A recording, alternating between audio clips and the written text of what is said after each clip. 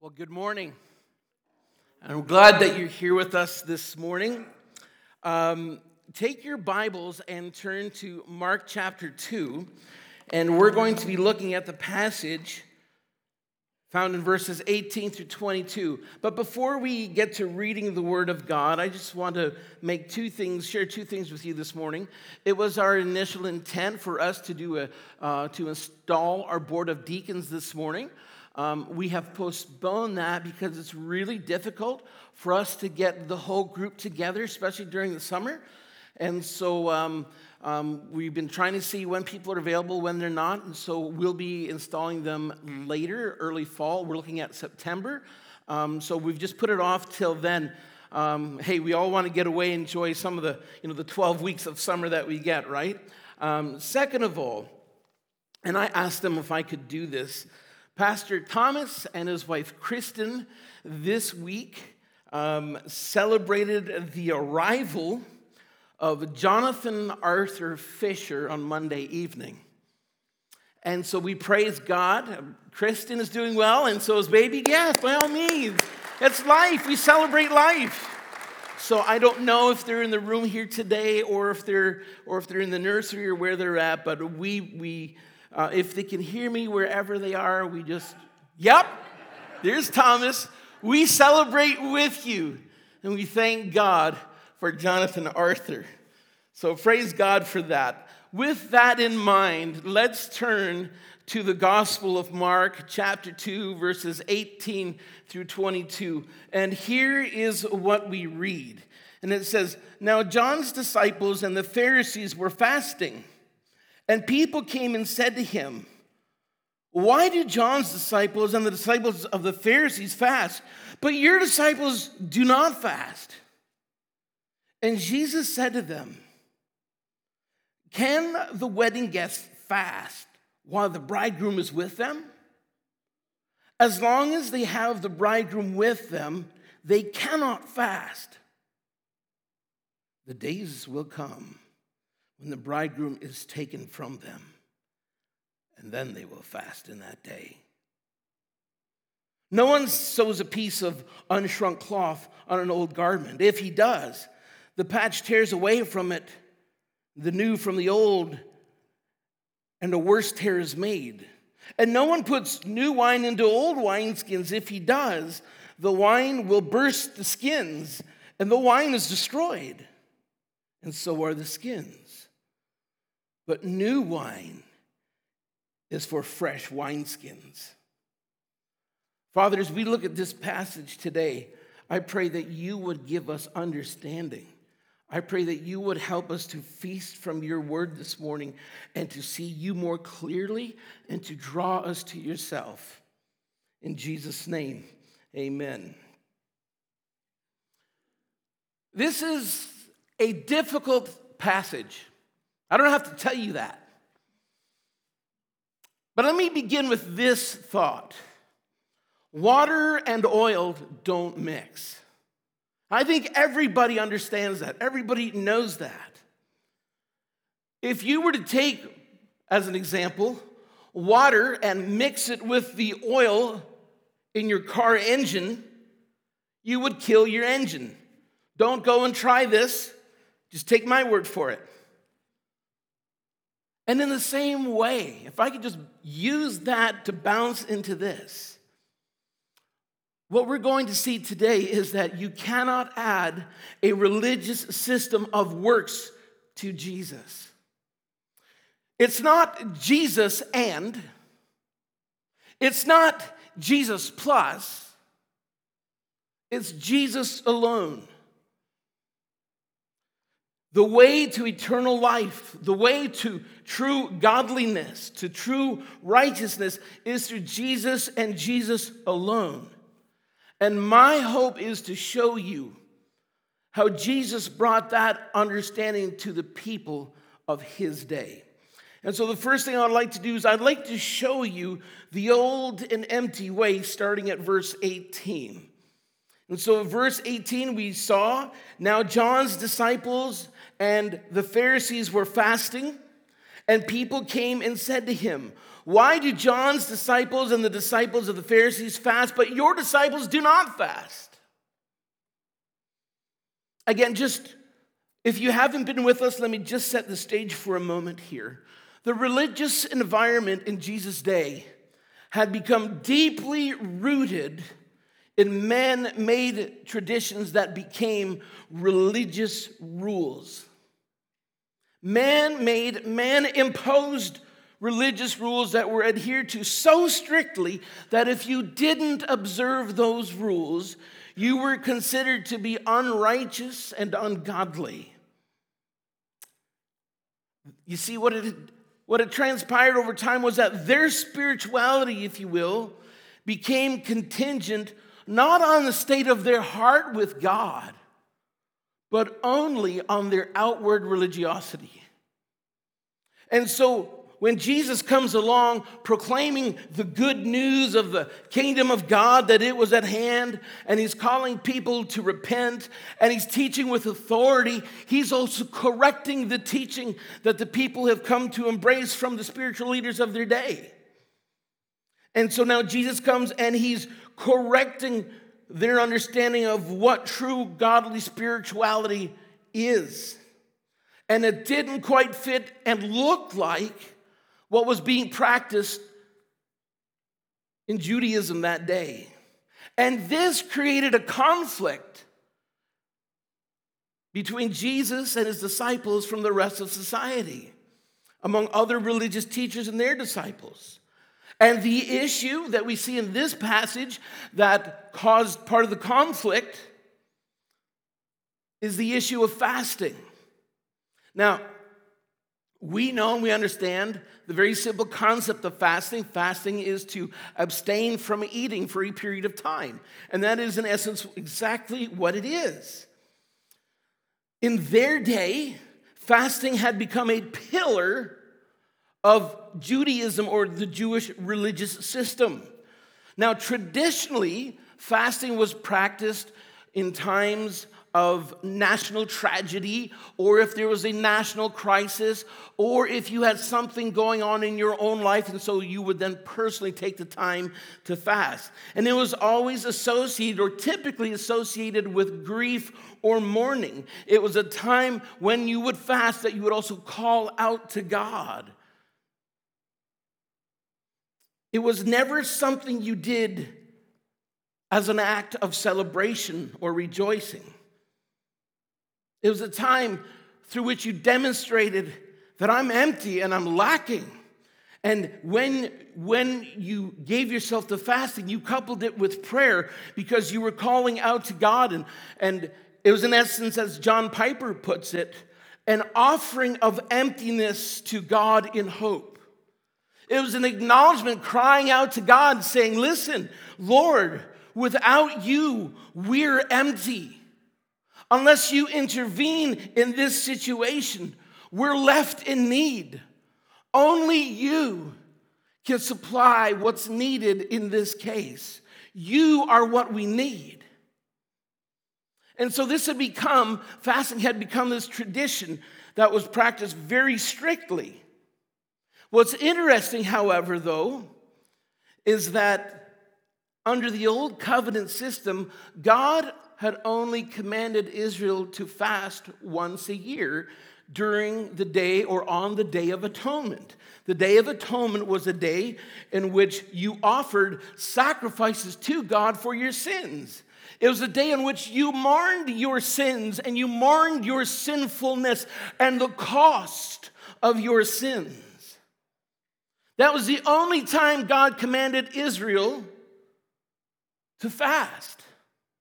But by the time Jesus comes on the scene, strict religious traditions have been implemented, and religious groups such as the Pharisees have implemented strict policies that you must fast on Mondays and Thursdays. And anyone not following suit, not doing this, was considered unrighteous or unspiritual at least. But the Pharisees took this forced fasting to a whole new level. They would do it in a public setting on the street corners. They would dress in rags and they would mark up their faces as though they were mourning and grieving. And they did it for the only purpose in order to be seen. And so you knew that on Mondays and Thursdays, if you walked down to the town market, where all the people congregated and associated to do business, or at the city gates, you could bet that you could see a Pharisee on the street corner fasting. And so here they would be, you'd walk down the street and they'd be like, oh, you looking? Oh, it's funny, but it's true. That's exactly what they were doing. They wanted to be seen as super religious, super spiritual. They wanted to be seen as a religious elite. And so they practiced this publicly. And you know what happens when you're associated with or you hang around people who come across as super spiritual? Have you ever had that experience? My experience has been that I begin to feel really guilty. I begin to feel really bad about myself because I'm not what they are. And that's exactly what they wanted to do. But Jesus comes along and he corrects this teaching about these outward religious experiences or demonstrations.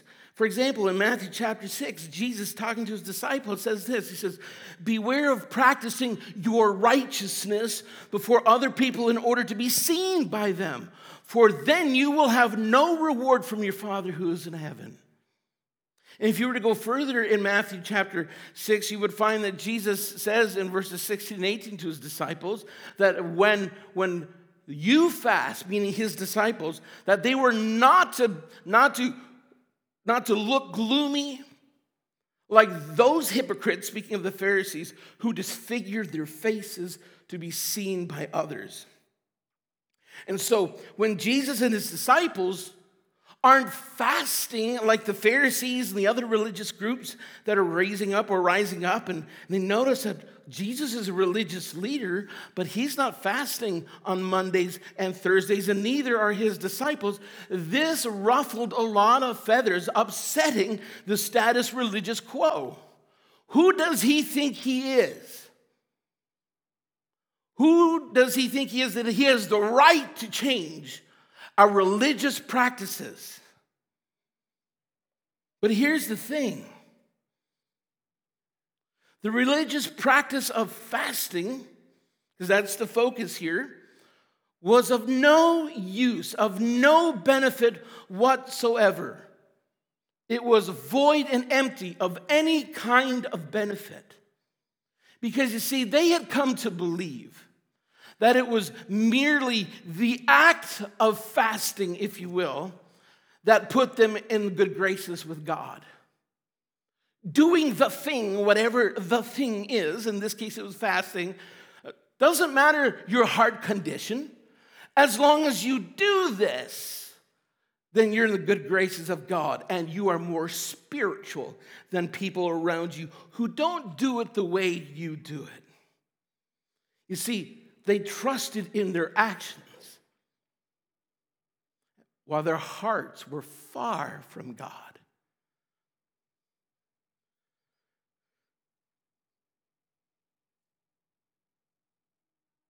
It's a very common thing today still, isn't it? Many believe that it's the religious conduct, specific things they do, the acts themselves that put them in good graces with God. But it's not true. I don't want to give any examples at this point, but I want you to take a moment right now, and I want you to run through the recesses of your mind and ask yourself, is this true of me?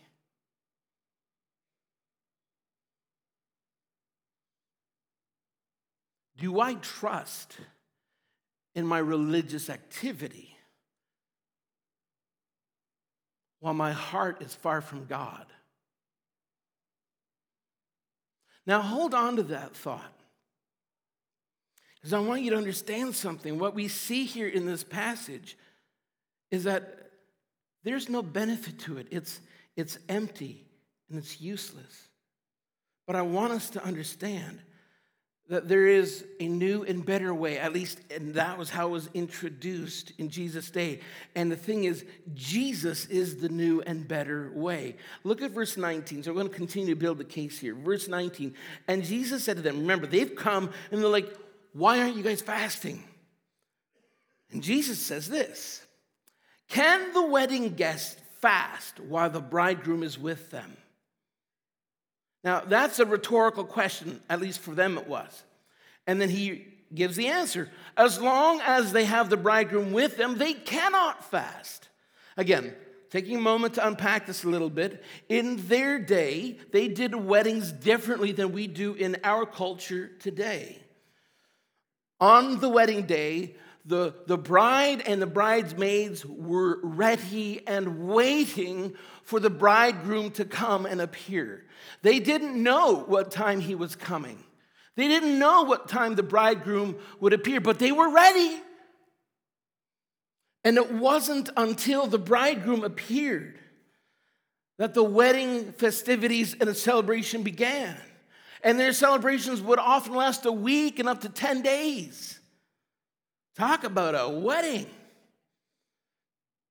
You see, a wedding, as we agree, is always accompanied with celebration, because it is a time of celebration, right?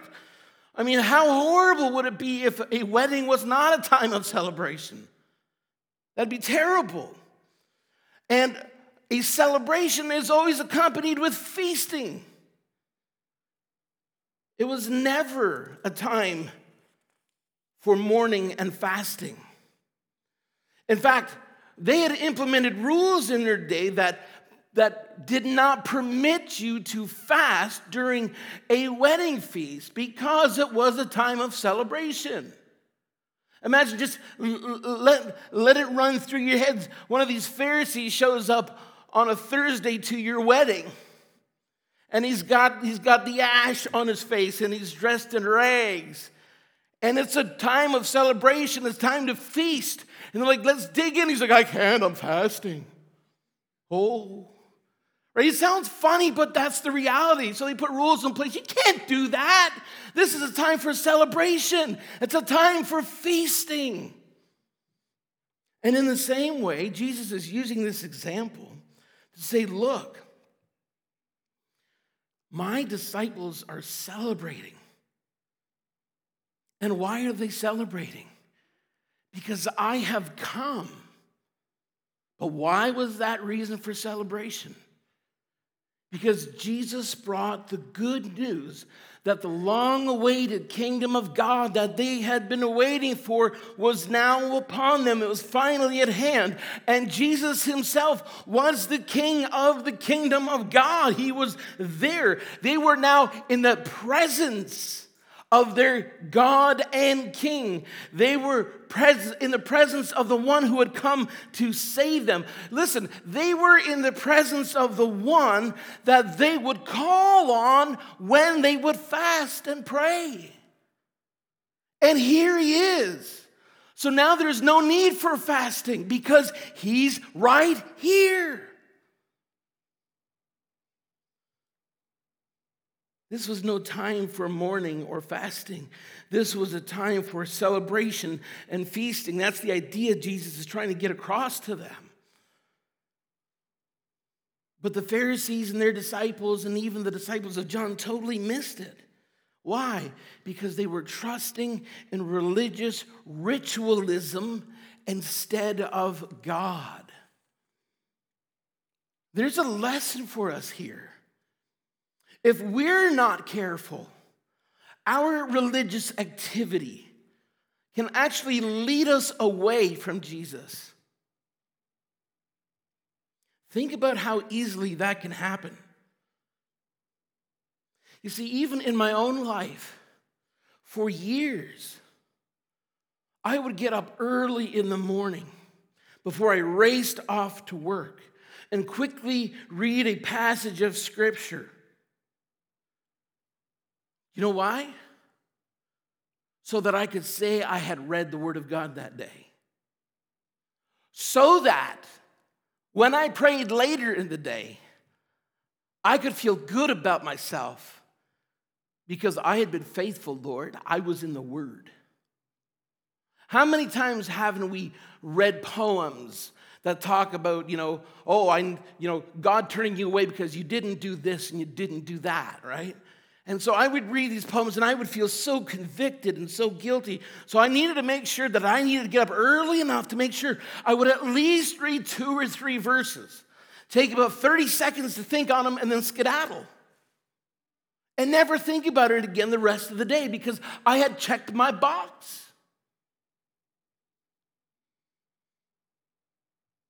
You see, it had nothing to do with my relationship with Jesus. It had everything to do with self-righteousness, hoping that God would honor it.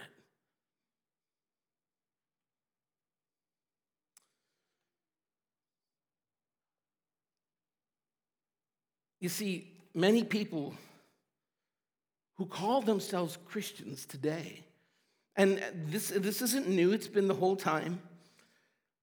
Many of those who call themselves Christians will even live like practical atheists during the day, and that was very much my case.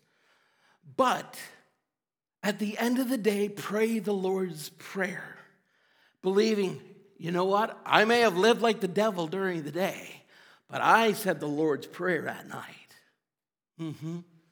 And I've been told that before. After I entered ministry, I was doing a hospital visit with someone in the hospital. I got called to the hospital, not particularly a regular church-going family, but they were convinced when I was visiting with them, and I was brought in, that I remember the one gentleman telling me, hey, I don't go to church, but you know what? I pray the Lord's Prayer every night. Right? And he said to me, that counts for something, doesn't it? No! It doesn't. It's empty ritualism that benefits you nothing. But let's not even look out there. Let's just look inside. Let's just look at us. How many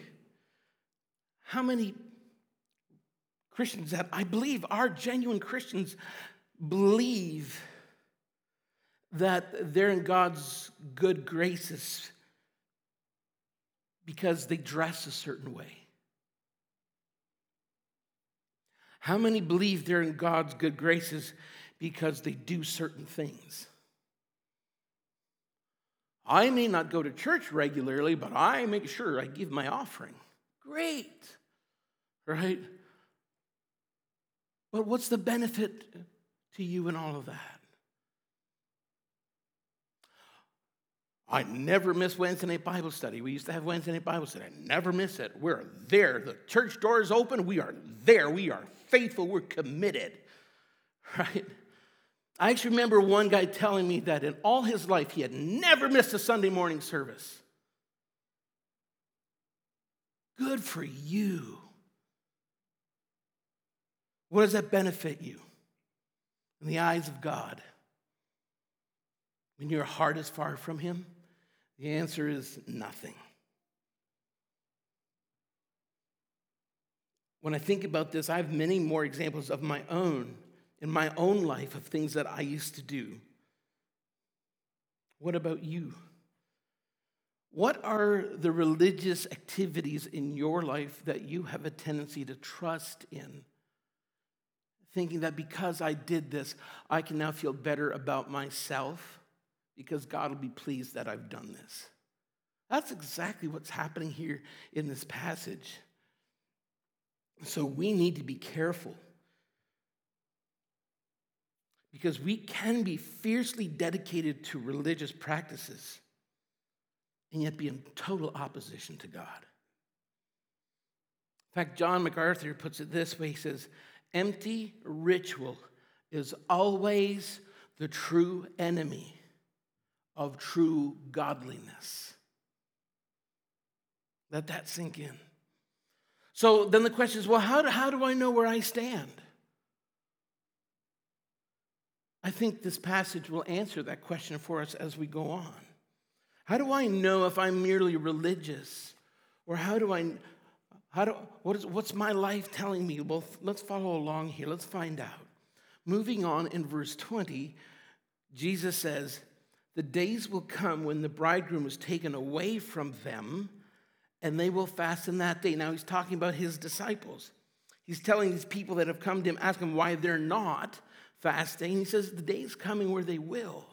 See, in the original language, the idea is given that when he says that he'll be taken away, the idea is given that he'll be snatched away violently. And I could be wrong, but I think this is in reference to his sudden and violent death on the cross that was coming. And Jesus is saying that on that day, his disciples would fast. But it wouldn't be because it was religiously mandated. It's because for them it would be a true time of mourning, because he had been taken from them, and their mourning was as a result of their relationship with him. He's gone. He died. And so now we're fasting and we're grieving. Not empty religious ritual, but the expression of the heart because of their relationship with him. And that is how God had always intended it to be. That's how God intends every religious practice to be, an expression of the heart, not empty religious practice.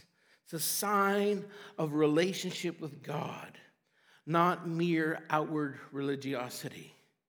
So how can we know if we're merely religious? How can we know whether our display is genuine godliness? I think we can ask ourselves some questions. Ask yourself this one. I think this one's really important. Would it make a difference if Jesus was in the picture or not? Right now, today. See, here's the thing. Jesus is true God, and he is true man. He's fully God. He's fully man. He is real. He's alive today. He's not just in God form. He is still in his human form this day. He's real. And a true believer has a real relationship with him. Would your religious conduct change in any way if all of a sudden Jesus was not in the picture?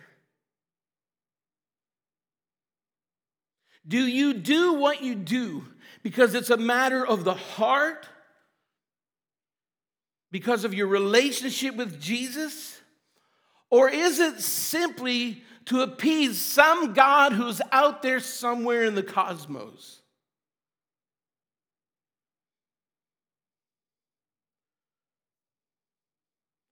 See, when Jesus would be taken from them, they would mourn because it was out of a relationship with him. That's when they would fast. But then Jesus drives this point further, because we haven't reached the full point of this passage. And it's not just that Jesus is the new and better way. Jesus actually shows us in this passage that he is the only way. And that's the third thing I want to show you as we're moving into the full point here. Jesus, the new and better way, and Jesus, the only way. Look at reading on in verse 21 and 22. Jesus gives this strange statement. He says, no one sews a piece of unshrunk cloth on an old garment. If he does, the patch tears away from it, the new from the old, and a worse tear is made. And no one puts new wine into old wineskins. If he does, the wine will burst the skins, and the wine is destroyed, and so are the skins. The new wine is for fresh wineskins. What what's this got to do with fasting? That's all we wanted to know, Jesus. But Jesus gets to the heart of the matter, right? That's what Jesus always does. He gets to the heart of the matter. And he's saying your ritualism is empty. It's worthless. And he's saying, look, my disciples, they're celebrating because of their relationship with me. They believe who I am. And then he brings in these kind of parabolic examples, kind of like parables. And he gives these two examples that are kind of somewhat strange. But you remember, the first one here was that no one sews a piece of unshrunk cloth on an old garment. If he does, the patch tears away from it, the new from the old, and the worst tear is made. Now, get this. Believe it or not, for those of you that are younger in here, believe it or not, there was a time when it was unthinkable to buy pants with holes on their knees and hips. Can anybody amen that? Is it true? Right? You didn't buy them that way. Think of all the money you're spending in air, right? On holes. No, but listen, growing up, that was not a fad. That was not a thing. And I remember my mother patching almost every pair of pants that I had because I'd wear holes in them on the knees, right? And she'd do that before I outgrew the pants. And so, I was a really holy person because we had patches all over. You see, even at that young age, I understood, and my mother taught me, that you do not use new unshrunk fabric to patch holes in worn-out jeans. You just don't do that. We understood that mixing the old with the new would ruin both. And I remember times where we were left with no option but to do that. And it was embarrassing because, in those days, you would actually go to school with patched jeans. And I remember going to school one day and I had this new patch of new cloth on my jeans and it would literally shrivel up and so you had this ball on your pant leg. Right? It just looked terrible. It was embarrassing. But the reality is, within a few weeks, it would have torn apart. Right?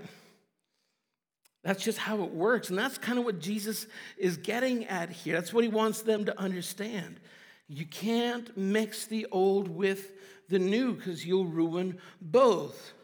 But what exactly is he getting at? Jesus is saying, I believe what I have come to implement as the king of the kingdom of God is so radically different than the religious system that you have implemented here in Israel, that the two cannot be mixed. Whether it's the old covenant system or whether it's this religious Judaism that you have developed, they are absolutely, completely you can't mix the two. They cannot be mixed. So the point that Jesus is getting at is this. You can't take Jesus or the gospel of Jesus, the good news of Jesus, and mix it with self-implemented religious traditions. Remember, they were frustrated and upset that they weren't fasting. It was their religious tradition. And Jesus is going, no. You can't mix what I'm bringing with this system that you've implemented. It doesn't work. If you do, you'll ruin them both. You can't take the gospel of Jesus and mix it with religious works of self-righteousness because they'll both become useless. Jesus used another example in verse 22. No one puts new wine into old wineskins. If he does, the wine will burst the skins, and the wine is destroyed, and so are the skins. But new wine is for fresh wineskins. Okay, so I myself didn't fully understand how this worked either, but here's what my research told me, that wine in those days was stored in bags made of animal skin, fresh animal skin, because they would make these bags or these pouches out of it, and when they put the wine in, there was this elasticity to the skin, and as the wine fermented, the skin would stretch. But you couldn't use old wine skins for new wine because it had lost its elasticity.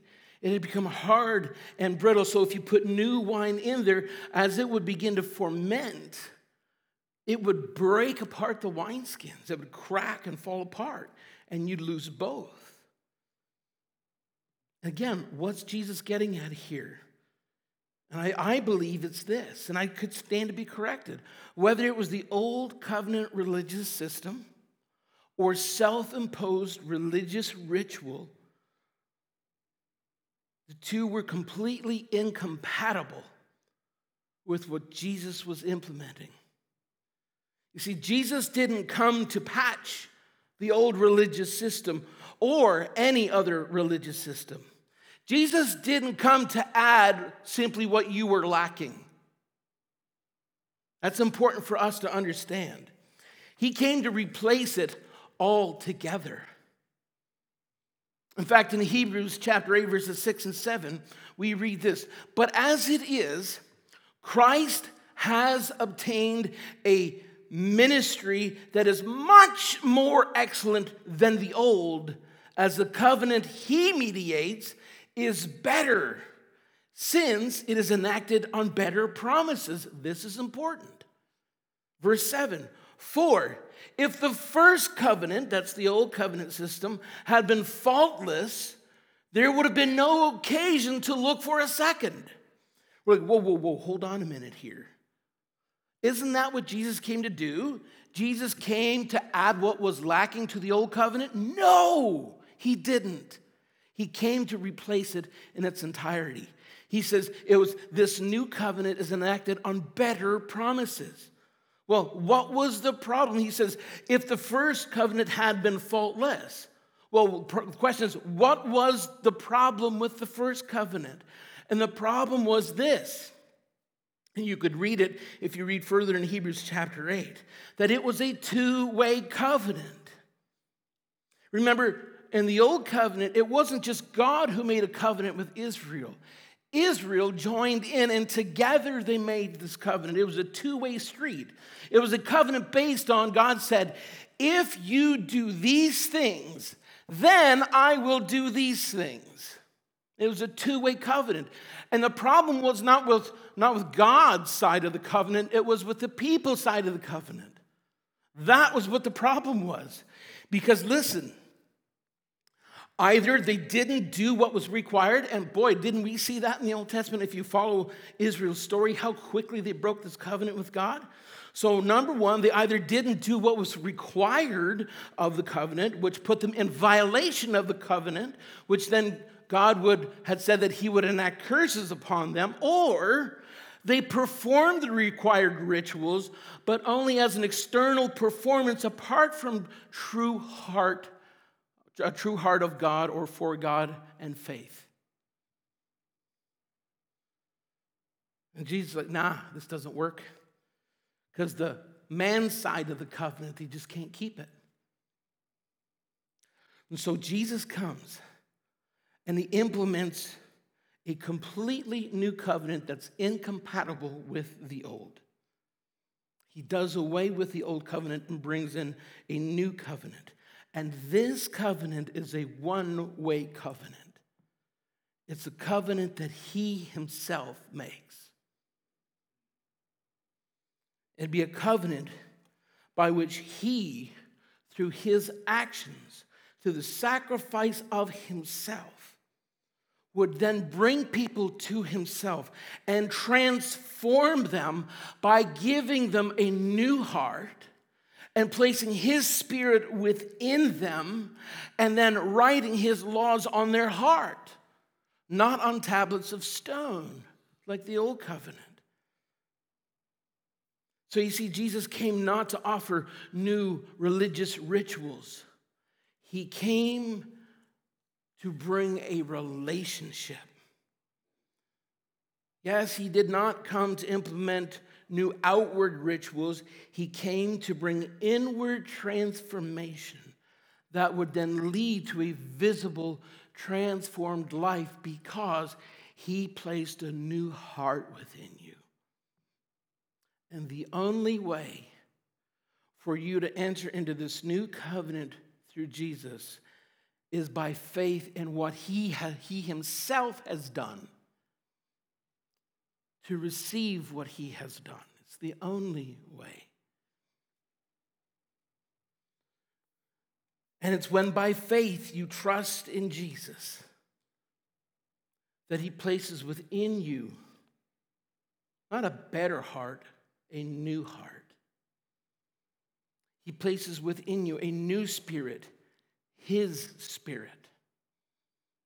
And he writes his laws on your heart. And out of that is born the desire to want to glorify God. You are now joined to Jesus through his death, burial, and resurrection. You are now one with him. You have a relationship with him. It's the only way that you can be saved. And it's the only thing that will get you into heaven and into the good graces of God. It's not by your outward religious activity. It's through that inward heart transformation that Jesus accomplished on the cross for us. And so here's the reality. We need to ensure that we are not trusting in our outward religious activity. Any outward religious activity in our life should be the result of a changed heart, a transformation that happened on the inside, because we are now in a relationship with him. Folks, Jesus is the new and the better way. That is what he came to proclaim. The only way into the kingdom of God is through Jesus Christ and him alone. And the question we need to answer is this: am I trusting in my works, or am I trusting in Jesus? How do you answer that question?